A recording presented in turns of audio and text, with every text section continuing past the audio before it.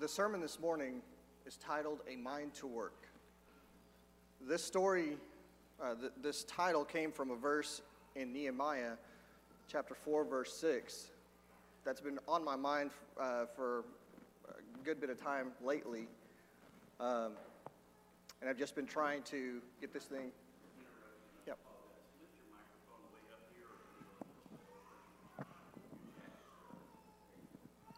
Better? All right. Let's try this again. All right. Lost my train of thought. Sorry. Give me 1 second. Been looking at this verse simply because this is something that I've personally have struggled with in the past, and it's something that I would like to talk to you guys about today, and that's the mind to work. In Nehemiah chapter 4, verse 6, is discussing what happened when Nehemiah goes back to the city of Jerusalem. Before we get there, I want to give you a little bit of background on this story. First off, the people of Judah, if you remember your Old Testament history, the people of Judah were carried away to Babylon and kept in captivity. Jerusalem was completely wiped out. It was destroyed. The temple was torn down. The entire city of Jerusalem was absolutely obliterated. The Jews at that point have been in captivity for about 70 years. So they've been captive away from their homeland, the land that God gave them, for at least 70 years. The city of God, Jerusalem, has been destroyed because the people were not doing what they needed to do, and God allowed the Babylonians to take them away. Nehemiah is a character of this book that is a cupbearer for the king Artaxerxes in Babylon, and he makes a request. He asks permission from Artaxerxes to go back to Jerusalem so that he can rebuild this city of his fathers. So what happens? Artaxerxes grants that request. Nehemiah goes back, and he goes back for about 3 days and figures out what all needs to be done. He doesn't let anybody know he's there. Walks around, tries to figure out all the work that needs to be done. Now, we'll say this is not the first. He's not the first group of Jews to come back to Jerusalem. Prior to this, Ezra has also brought some people back. So if you read Ezra and Nehemiah, know that these stories are going almost at the same time. Ezra is a little bit before that, and he's brought some people back, and they've already started building the temple.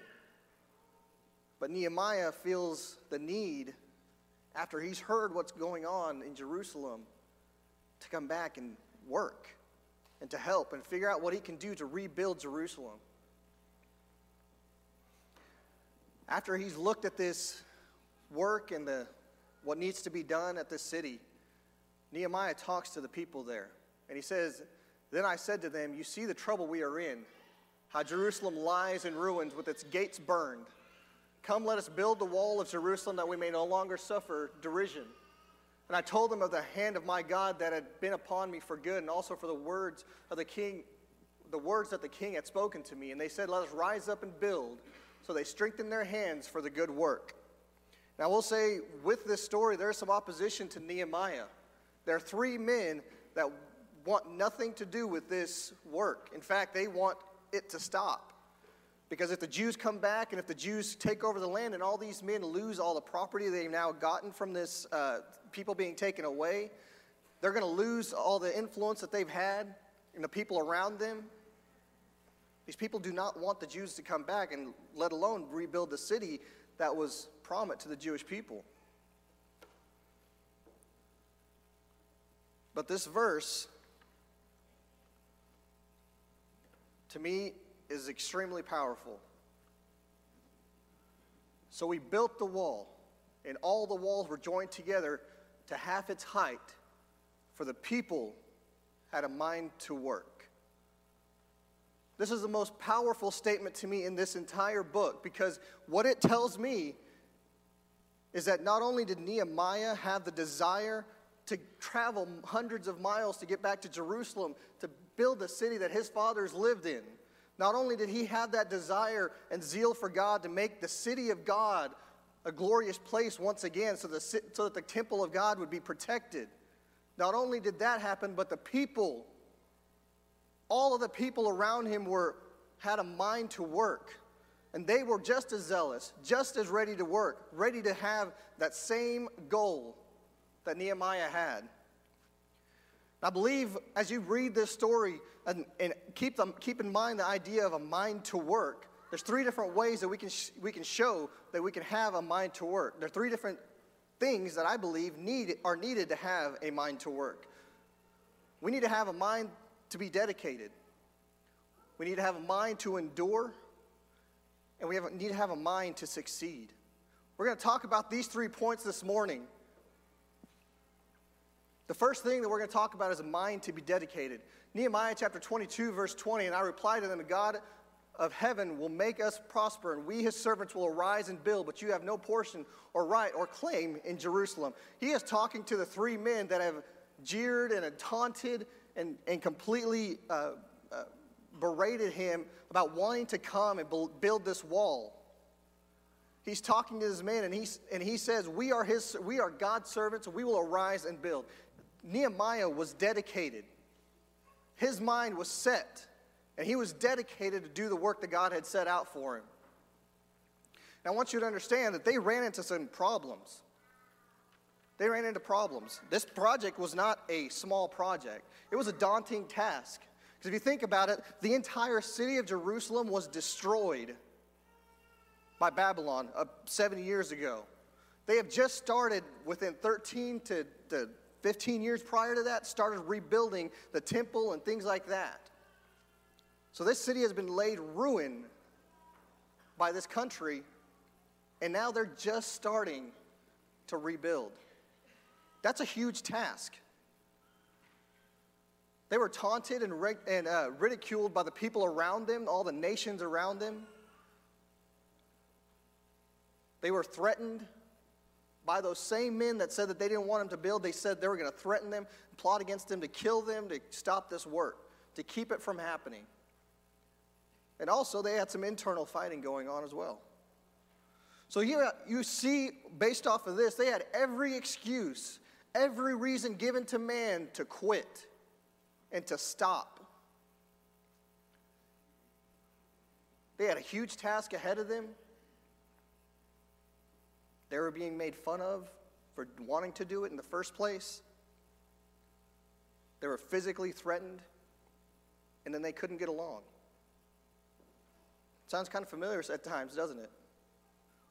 We see the work that's put in front of us as God's people, and we think, this is, how are we supposed to evangelize to the whole world? That's a daunting task. How can we do that?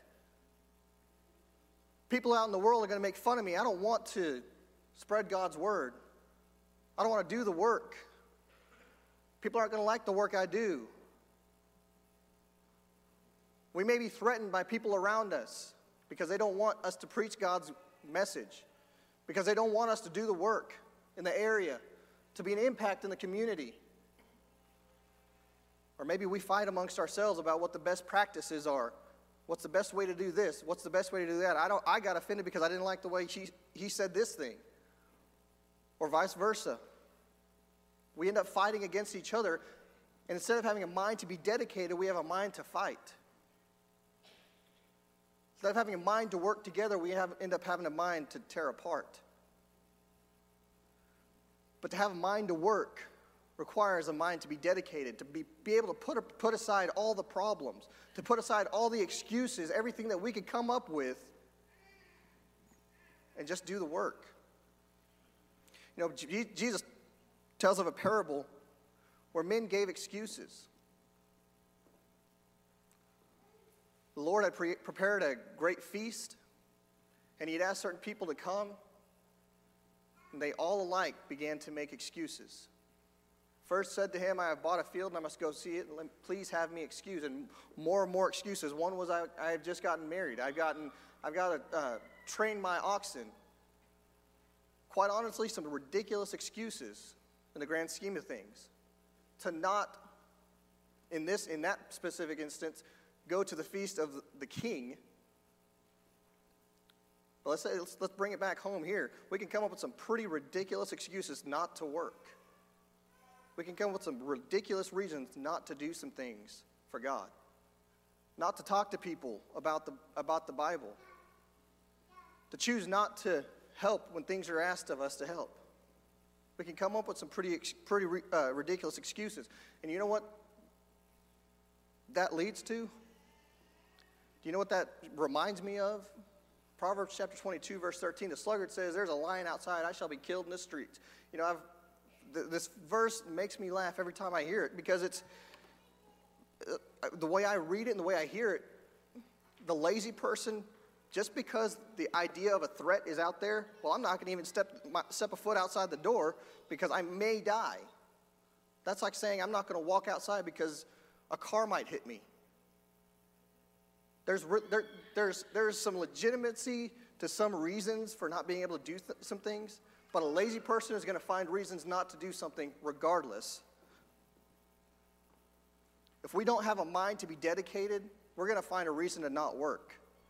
And it may be as ridiculous, there's a lion in the street. I might die because there's a lion out there.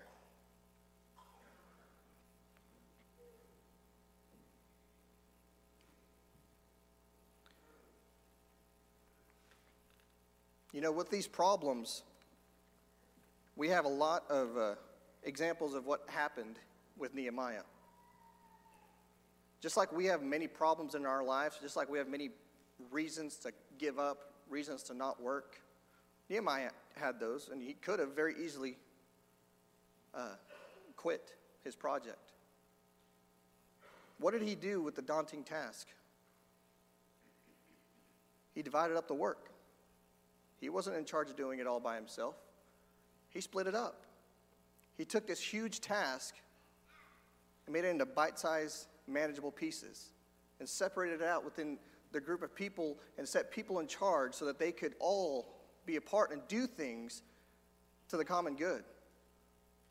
The people had a mind to work. They were all willing to do it, and Nehemiah took advantage of that. What about the taunts and ridicule? He prayed and kept working. You know, he prayed and said, "God, please remember us. We are despised. Please keep us in mind. Please turn their taunts back on them." And he kept working. He didn't let that keep him from doing what he was told to do, what he needed to do. The threats of disruption, of fighting, he stationed guards. He put people out who held spears and shields and swords ready to take on the threat. And then he resolved the issues from the inside. He resolved those issues very quickly. Told the people that were wrong they were wrong, and got the problems fixed and moved on. You know, what we can do many times is when we find those excuses and come up with those excuses or reasons not to work, reasons not to be dedicated, reasons not to work, what we can do a lot of times is not find solutions. Rather than find a solution, we want to say that the problem's there, so we're done. We don't want to fix the issues. We don't want to fix the problems. We don't want to find a solution for the reason that we can't work. We'd rather hold on to that excuse and that problem and that issue rather than find a solution.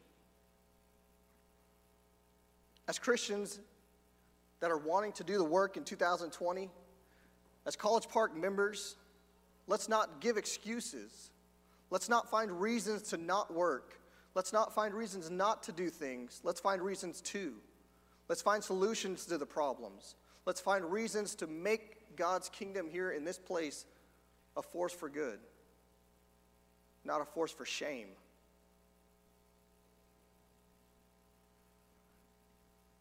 To have a mind to work, you need to have a mind to endure. You know, these people had to endure a lot of stuff in that short time. Nehemiah chapter 4, verse 4, hear, O our God, for we are despised. Turn back their taunts on their own heads, give them up to the plunders in the land where they are captives. This is Nehemiah talking again to God, praying to God after these men have taunted and jeered and have threatened him. And he is saying, God, please hear us. because he's having to endure all of this while leading this people. You know, enduring the jeers and taunts may not be a big deal. But you know, to overcome the physical threats against them, he had to station people at the gates, at the walls, to protect the people that were working.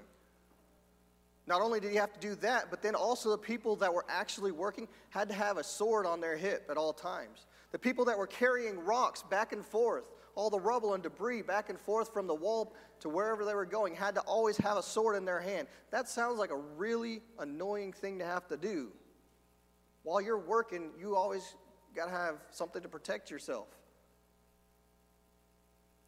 I wonder how many times in the period of time that they were building this, did the people say, I am done with this. This is annoying. This is ridiculous. Why are we doing it this way? I could work so much better with two hands rather than one. They found a bunch of reasons, could have found a bunch of reasons to say, this is not worth it, I quit.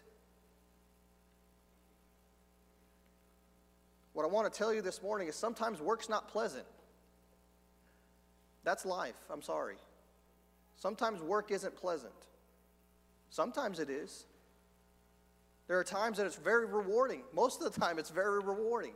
But that doesn't make it pleasant. And it doesn't make it easy. How easy do you think would it be to carry a stone that you're building a wall out of with one hand? How easy do you think it would have been to always be watching your back, thinking that somebody's going to shoot an arrow in your back or somebody's going to come kill you while you're trying to work, do something good? I'm sure it was difficult. In no way did that change what that work was for. In no way did it change the mindset that they had to work. It gave them a reason to endure. Now, Paul is a perfect example of a person who has to endure, who had to endure the work. And by work, there's a lot of different things that we can mean by that, and we'll get to that in just a moment. But in general, he is dealt with spreading the gospel. He is converting people. And what Paul says to Timothy is suffer as a good soldier of Christ Jesus. You know, there may be a little bit of suffering to endure. Do you have a mind to endure? Let us not grow weary in doing well or of doing good. For in due seasons we will reap if we do not give up. You know, this is the same guy, Paul, who was stoned almost to death. He had multiple shipwrecks. He was beaten multiple times. He was hungry. He was thirsty. He was alone. He endured so much for the cause of Christ. And he says, let us not grow weary in doing good. Let us have a mind to endure anything that's thrown at us. The reason is that I endure for the sake of the elect, that they may obtain salvation that is in Christ Jesus with eternal glory. He had a mindset who, while understanding that he needed to endure all the things, he understood why he was enduring. The reason he was enduring was for the elect, the church, the Christians. When it comes to our work and the things that we are asked to do as a church, and having that mind to endure, do we understand the reason behind what we're doing and why we are doing those things? It's for the church. What does that mean to you? What does work for the church mean to you? Does it actually have an impact to you? Do you understand by what you do, you may be helping someone to gain salvation, to save their souls? By the work that you do, you may be able to help that happen. That should give you a desire and a mind to work and endure anything that comes at us.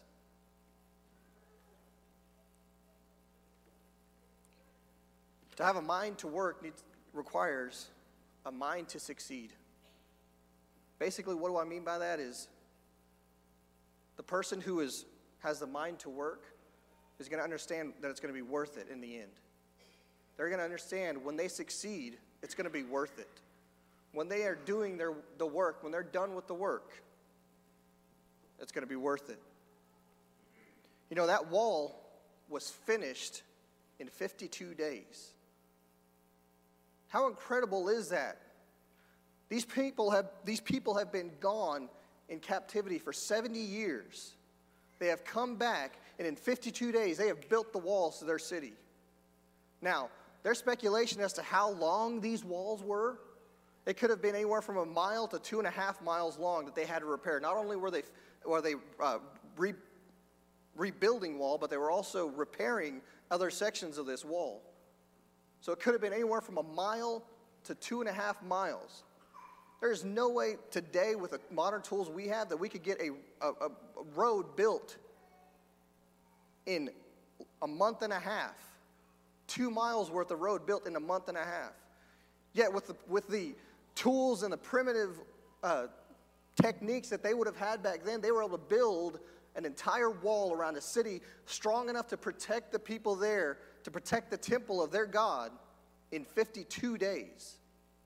They had a mind to succeed. They knew what they were doing, and they knew it was worth it. They understood what they were doing had a purpose and that it was worth doing. Not only did they build this wall that long, the wall could have been roughly 30 foot tall. That's generally the numbers I was seeing. About 30 foot tall and about 8 foot deep. So we're talking about a massive wall built in 52 days, a month and a half, by these people that were dedicated and had a mind to work. Now, to do that, they had to understand that they all had gifts and they all had abilities, and they were all using those to serve. Today, as Christians at College Park, in the start of 2020, are you using your gifts to serve a greater purpose? Are you using your gifts together in unity with one another to work, to make things happen at College Park? Each of us have a gift. Do you know what yours is, and are you willing to use it? You know, we must be unified, and we must want to do this work together so that we may glorify God together. You know, that work, that building that wall, I'm sure people had fights amongst each other while building that wall. I'm sure they annoyed each other to death, working in close proximity for that short period of time, constantly working, constantly sweating and being sore and tired. But they worked together. They continued to work together to accomplish the goal, to glorify God.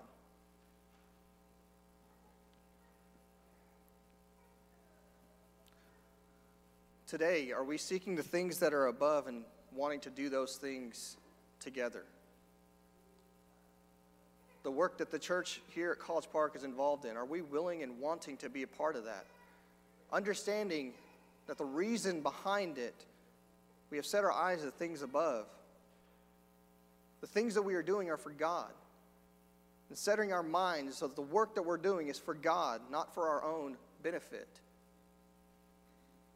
You know, one of the cool things that I was noticing in this passage, and my wife was wondering where I was going to go with this when she saw this verse. But Genesis chapter 11, verse 6 is talking about the Tower of Babel.